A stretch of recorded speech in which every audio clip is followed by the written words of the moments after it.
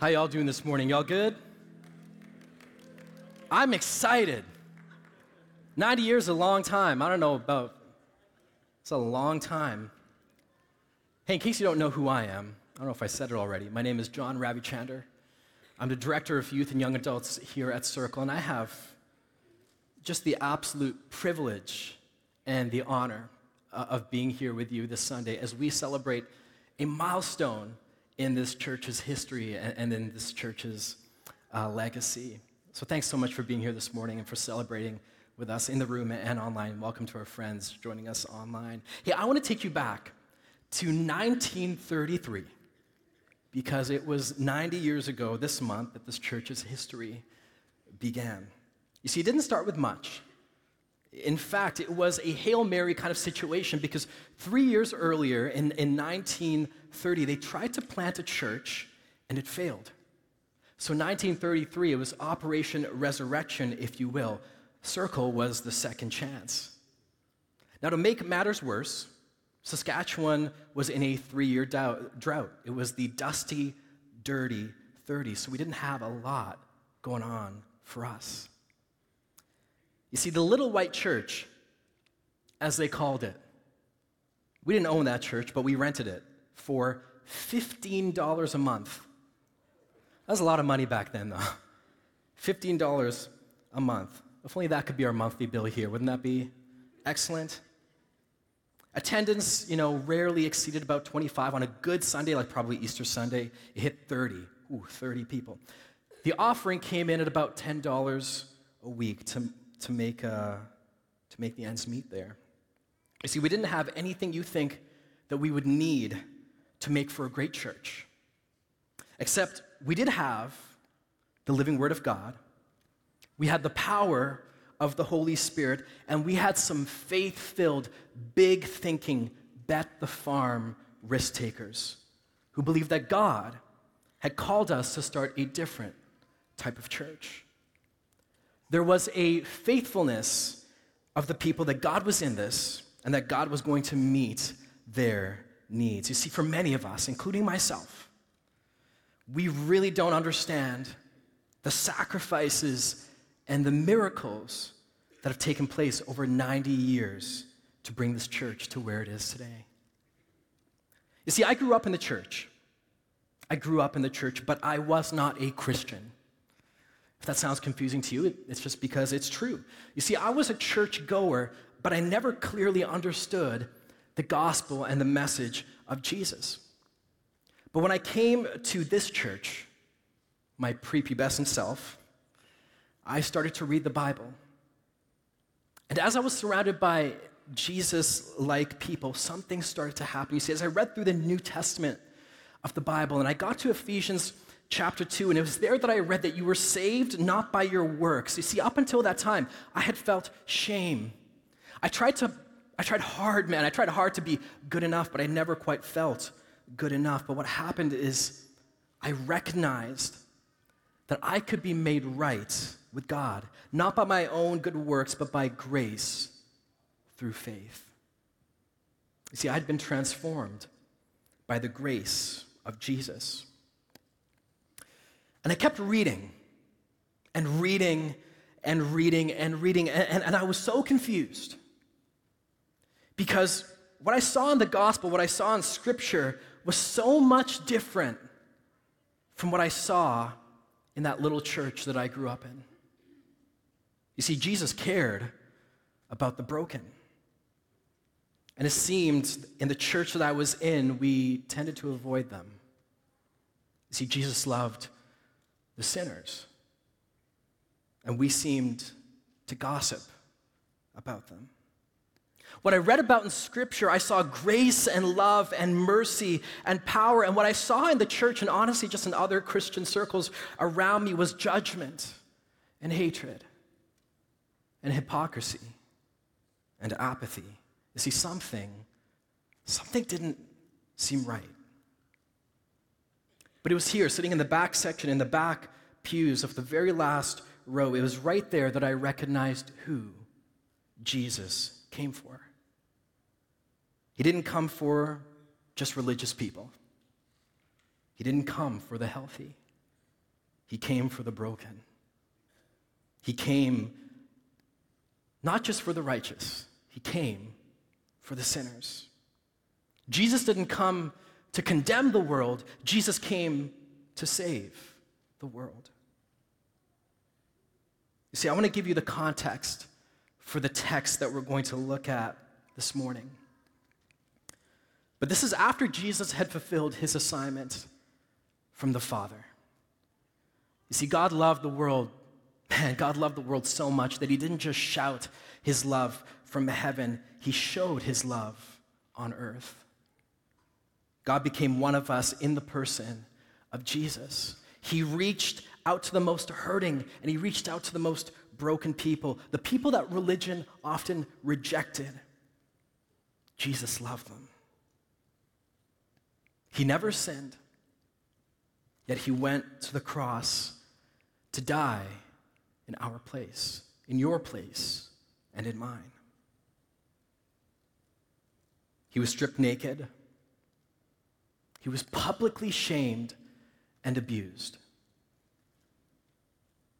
And then he looked up to heaven and he said, "It's finished. I did what you sent me to do. Into your hands I commit my spirit." And he gave his life. You see, the world went dark and the earth shook. And then they buried Jesus in a tomb. And 3 days later, we know the story. That stone was rolled away, and the tomb was empty, and he was not there. The Son of God, my Savior, my Jesus, my Lord, he was not there. And in his grace, man, what I love about Jesus, in his grace, he went back to the one who denied him. He went back to Peter and he said, "Peter, I forgive you. Do you love me? Go, feed my sheep."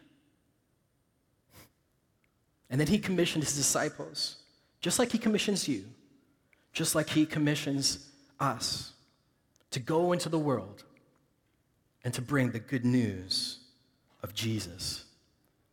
And that's what Peter did. You see, Peter preached a powerful message of repentance, saying, "Turn from your sins," and 3,000 people were saved on that day. And these early group of radical believers, much like the group of people that started this journey 90 years ago and all along the way, had this unbelievable commitment to the way and to the message of Jesus in the midst of some tremendous hardships.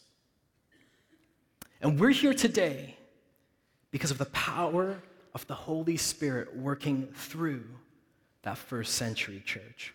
Hey, if you have your Bibles with you, or if you have the message notes in your hand on the printout or on the YouVersion Bible app, I'd love for you to turn to Acts chapter 2. And we're just going to work through some of this text starting in verse 42. You see, the Word of God says this about that first century church. Here we go, in verse 42. "They devoted themselves to the apostles' teaching and to fellowship, to the breaking of bread and to prayer. Everyone was filled with awe at the many wonders and signs performed by the apostles. All the believers were together and had everything in common. They sold property and possessions to give to anyone who had need.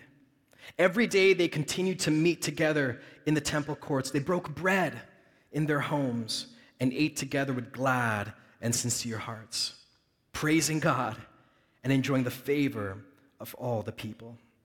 And the Lord added to their number daily those who were being saved." I love this text because it's this right here that influenced exactly who we are today. You see, as we take a look back on the miracles and some of the moments of this place, I pray that you'll better understand who and what we are as a church. You see, this is an intensely devoted church. This is an intensely devoted church. In verse 42, it says, they devoted themselves to the apostles' teaching and to fellowship, to the breaking of bread and to prayer. Everyone was filled with the awe at the many wonders and signs performed by the apostles. You see, devoted, I love this word devoted. Devoted in Greek, and I'm not even going to try and pronounce this. You can figure that out on your own because I'm going to butcher it. But in Greek, it means to be persistently obstinate, to be determined, to firmly adhere with single-minded devotion. You see, I love this because it wasn't just a casual or a comfortable or a cultural Christianity. This was a full-on, all-in, sold-out, fully devoted followers of the way of Jesus. You see, when we look back on the history of this church, that's what we see years ago. And that's what I believe we are going to continue to see in this place. Fully devoted followers of Jesus. You see, at the inauguration of this church building, more than 2,000 people poured into this place that Sunday morning.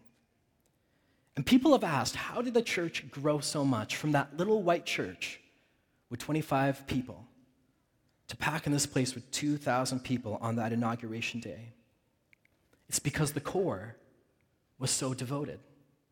The core was so devoted. You see, the first pastor, Reverend James Murray, he says this, and I just love this. This really should be our attitude forever and always. We preached the word, and we loved our little flock, and found the joy of the Lord to be our strength. Pastor Walter Boltz had a goal during his time here. He served nearly 30 years, and he had a desire to see 50 people enter full-time ministry during his time here. It's a lofty goal. But as Pastor Walter Bolt's time here came to a close, they didn't quite reach 50. They had 57 people enter full-time ministry. You see, this has been a church where the core has been devoted to the one single mission of bringing the light of Jesus to Saskatoon. It's a people who recognize that church isn't just something that we do. You see, church, it's not just a hobby. It's not a hobby at all. It's not something we do. It is who we are. We don't go to church. We are the church. You see, one of the things I find absolutely absurd, I use some stronger language in here, but I'm going to tone it down. One of the things I find absolutely just absurd and just plain silly is when I hear from people that say, I can't find a church that meets my needs, or this church doesn't have this for me, or this church doesn't have that for me. You see, that is spiritual consumerism. And that's the opposite of what Jesus has called us to be. You see, we are spiritual contributors. We are not spiritual consumers. Can you say that with me out loud? We are spiritual contributors, not spiritual consumers. Thank you so much. See, the church does not exist for us. We are the church, and we exist for the world. This is an intensely devoted church. Second, this is an irrationally generous church. Man, right from the beginning, right from the very beginning, there was a sense that whatever belonged to us belongs to God. And throughout these 90 years, man, God has built a spirit of radical generosity that's born right out of Acts chapter 2, verse 44, and we're going to read it. All the believers were together and had everything in common. They sold property and possessions to give to anyone who had need. And then in 2 chapters over, we actually see the result of this text in Acts chapter 4, verse 33, where it says, and God's grace was so powerfully at work in them all that there were no needy persons among them. Man, there have been some extraordinary acts of irrational generosity in this place. You see, we've met the need not only within the walls of this church, because we have first and foremost have to meet the need within here, but we have met the need in our community and in the city of Saskatoon. I would spend hours up here sharing all the things that this church has done in this city. You see, back when this church was still on University Drive, it's 1973, and very little of our mortgage principal had been paid, so we were in a bit of debt. Now, because of this, the church's ability to reach into the community and have an impact in the community was restricted. And so at the time, Pastor Walter Bolt, he challenged people to contribute so that the church could be, they loved slogans back then, debt-free in 73. It was an unheard of challenge, but $173,000 was collected in 9 months. They completed the mortgage payments, and that freed the church to follow God's next directive. And God's next directive was big. You see, by this time, the church building was full. It was to capacity. And the need to relocate became abundantly clear.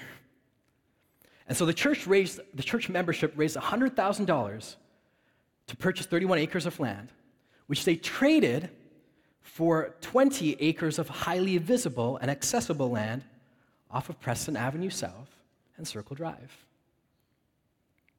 Now, a consulting company stated that the absolute maximum that the congregation could raise was $750,000.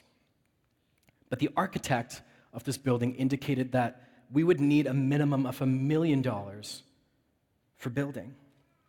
And so Walter Bolt, he talked to God.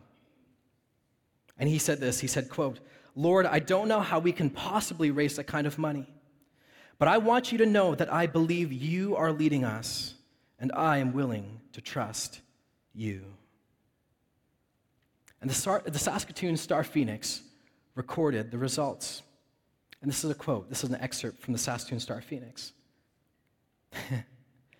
In less than 2 weeks, come on now, in less than 2 weeks, University Drive Alliance Church in Saskatoon has raised more than $1 million for construction of a new complex. Come on now, that's gotta do something to you.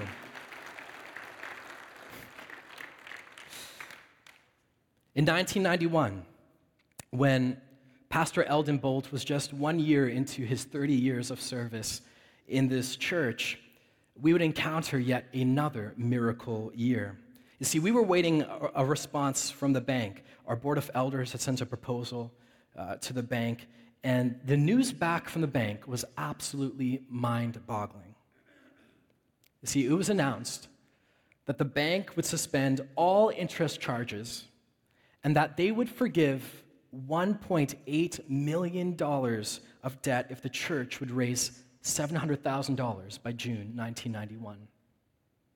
And so God provided for each person so they could pay for the amount due, and the bank forgave that debt. You see, we are incredibly blessed with this place, yes. We're incredibly blessed. That is no secret. It's no secret at all. But this church wanted to be generous far before we were blessed.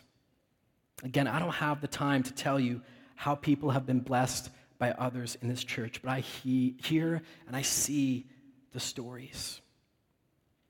You see, we have and we will lead the way with irrational generosity because we're a church that truly believes it is more blessed to give than to receive. And one thing comes to mind when we think of irrational generosity in this church's 90-year history, because they've tried this. You cannot outgive God. You cannot outgive God. They've tried.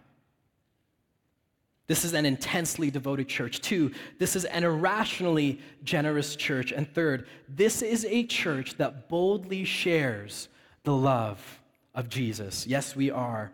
You see, this little group of first century Christians, they got together and they broke bread and they ate together, and they enjoyed the favor of all people. And in verse 47 in Acts chapter 2, it says this, and the Lord added to their number daily those who were being saved.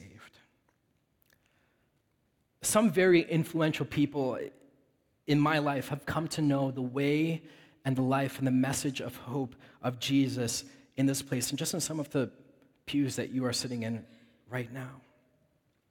You see, 90 years ago, it was one. It was one person.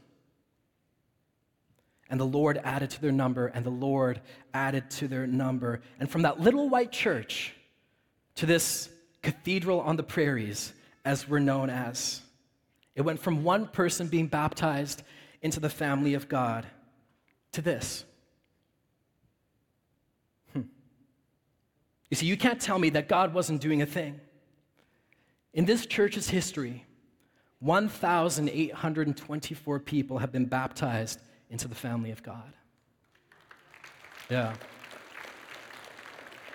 You can't tell me that God wasn't doing a thing, and the Lord added to their number daily, and the Lord added to their number daily. Hey, you might age yourself if I ask this question, but how many of you remember the singing Christmas tree? Just show of hands. You can put your hand up. So actually, quite a lot of you. I wasn't around for that, but I've heard it was a spectacle. If you don't know what it was, I don't know, you might have to ask some of the people that have been here. I've just heard the story about the donkey, and I think it was, with the anima and all that stuff. Anyway, I shouldn't tell. Someone else can tell that story. But it was a Christmas spectacle. It was an opportunity for this church to share the message of the birth of Jesus to this city and to this community. And in one year in particular, we had an amazing year.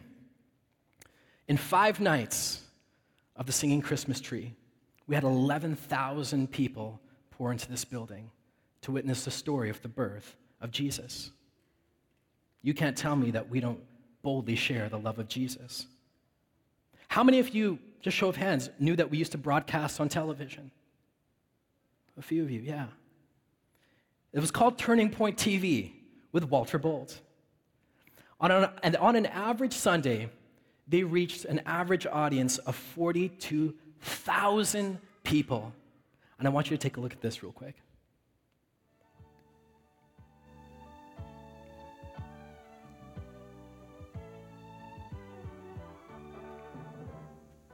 I hope you're having a great Sunday afternoon. Welcome to Turning Point.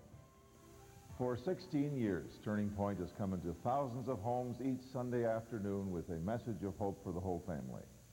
This is rather a historic moment. This is the last edition of Turning Point.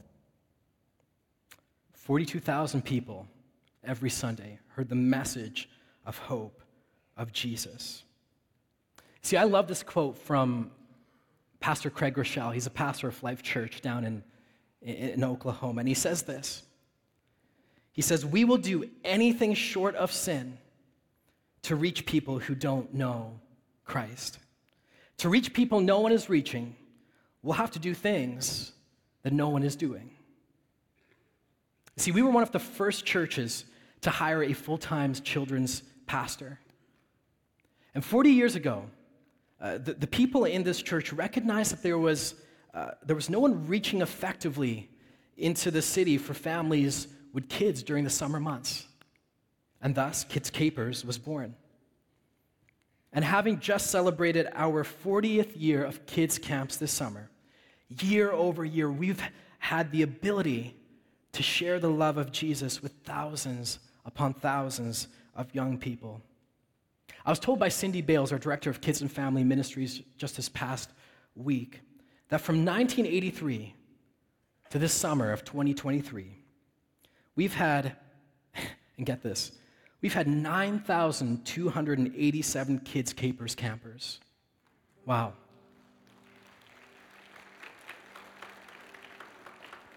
You can't tell me that we don't boldly share the love of Jesus with this next generation. You can't tell me that. You see, in 2019, I realized that there was a void in our Stonebridge community. For youth in the summer months, there wasn't really a place where they could go and where they could have something to do. And so we as a church, we started the YXC Youth Drop-In. It was for youth in grades 6 to 12, and it was a no strings attached space. There's nothing like it in our city, where our people in our church, where our teams, and we have great teams here, where they could just love the young people in this city. And we've had more than 400 unique youth that have experienced that environment. What a blessing. You see, you can't tell me that we don't boldly share the love of Jesus. You see, all of these had risks. Some of them had big financial risks. But we are a faith-filled, big-thinking, bet-the-farm risk takers. You see, some would have said at some point, this church would have been a mega church by some standards. And I just hate that label. It's a label that I just reject wholeheartedly. You see, this is a micro church with a mega vision. We've got a big vision. And over the last 90 years, we've come, and we're coming, with an intensely devoted group of people who really believe that what they have belongs to God, with their gifts, their time, their talents, and we will share the good news. We will share the life-changing news of Jesus. Can I just for a moment just brag, if I can? I'm going to anyway because I have the mic and I'm friends with Ben, who's not going to mute me. So I want to brag for just a moment. You see, when I think of intensely devoted people, the first people that come to mind is the staff in this place.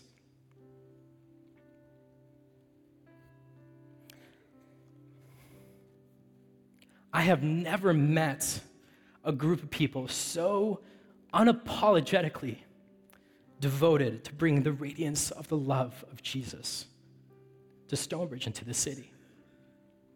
This is a people that have sacrificed more than you can understand, more than we can know, because they felt the call of God to serve in this place.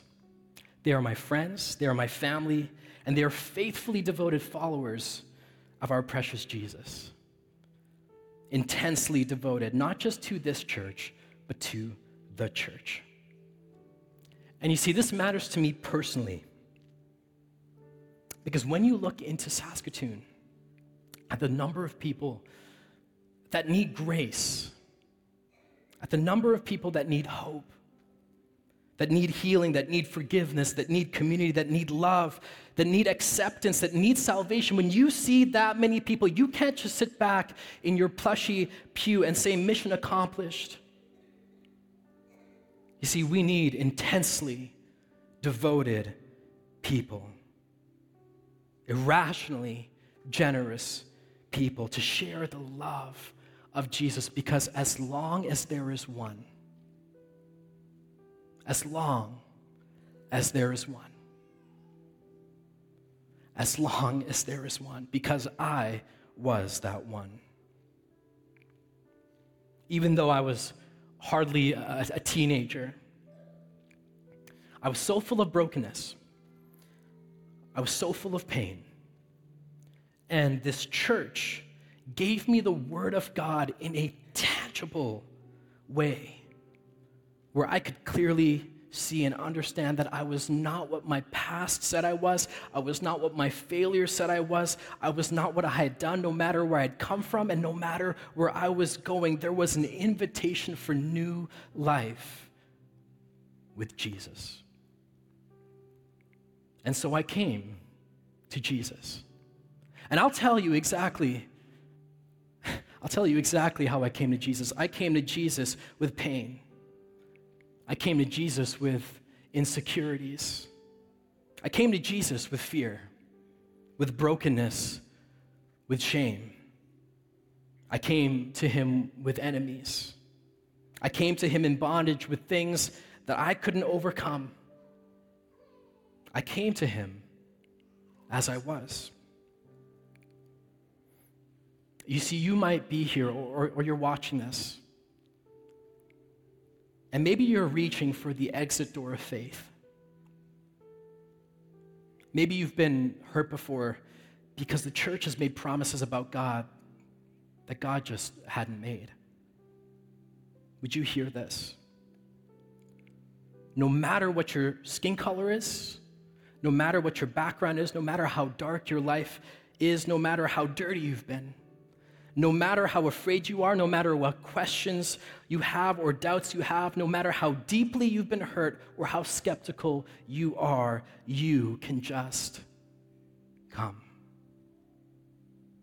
This is who we were. This is who we are. And it's who we always will be as a church. After all, Jesus is the one who says, come. It was because of intensely devoted people in this place who were unwavering in their love for broken people like me. It is because of an irrationally generous people that gave their time, their abilities, and yes, their resources, that nurtured broken people like me. It is because of people, many of whom are right here in this room right now, sharing boldly the love of Jesus, not just in their words, but in their actions, that I could come as I was. But make no mistake, I did not leave as I was. Come as you are, you will not leave as you are. You see, when you go all in, you will not leave as you are, because Jesus makes us new. When you experience the love and grace and the forgiveness of Jesus, you can't help but be changed. And for my brothers and sisters here, that you already know this Jesus, and you love Jesus, be intensely devoted. Be irrationally generous and boldly share this love that you know. You see, these are lessons and encouragements from that first century church. And these are lessons and encouragements from the giants that have come before us in this beautiful place. You see, the bottom line is this. If you remember nothing else from this morning, I pray that it would be this. God is faithful. God is faithful. God is faithful. You see, when we look back and see the faithfulness of God in our own personal story, it makes what is to be written a little less scary. When we understand where we've come from, we can better see where we're going. When we understand our history, it allows us to see how we're a part of His story. You see, this whole morning isn't about giving ourselves on the pat on the back, like, oh, good job, Circle. If you think this is a promo for Circle, don't get it twisted. This is about giving praise where praise is due. This is about giving recognition where recognition is due. This is not about the good works of a people or a building, but it's about the faithfulness of a good, grace-filled God. It's about giving praise to the faithfulness of our God in our past and giving praise for His promises for our future. You see, we can have faith or we can have control, but we cannot have both. And seeing the faithfulness of God, why would we choose anything else other than faith? You see, in this season of transition that we're in as a church, it's easy to opt out. Can I just say that just very bluntly and clearly? It is easy to opt out. But that's not church. That's not what Jesus calls us to do. Opt in. Don't opt out. And don't just opt in to be a spectator. Go all in. You see, we don't go to church, we are the church. You are ambassadors of the risen, death-conquering, miracle-working Jesus. The church doesn't exist for us. We are the church, And we exist for Stonebridge. We exist for Saskatoon. We exist for the world. And we exist for the one. And as we continue our 90th year celebration over the next several months, because it's not just a one-time thing, there's no way that we can look back on our past, how God has been so faithful and so good, and not say, the best is yet to come. The best is yet to come. Would you stand with me this morning? As we close the message today, I just want to echo the words of Pastor Walter Bolt as he prayed for a miracle. Because this is an example of someone having the option of faith or control, and faced with the decision of not being able to choose both, because we never can, he chooses faith. And so in the same vein, as we honor our past and as we look forward to the future, let this be our prayer as well. I want you to know that I believe you are leading us, and I am willing to trust you. Hey, would you pray with me this morning? God, thank you for this church. Thank you for your church. God, we give you praise for how good you've been and how faithful you've been to us. We give you praise for the good promises you have for our future. We thank you, God, for 90 years of blessing this community, this city, and sending people out into this world to shine the light of Jesus. God, we give you praise for the thousands of people that have come to know you here and for those to come. We thank you for inviting us to not just go to church, but to be the church. And we want you to know that we believe you are leading us, and we are willing to trust you in Jesus' name. And everybody says, amen.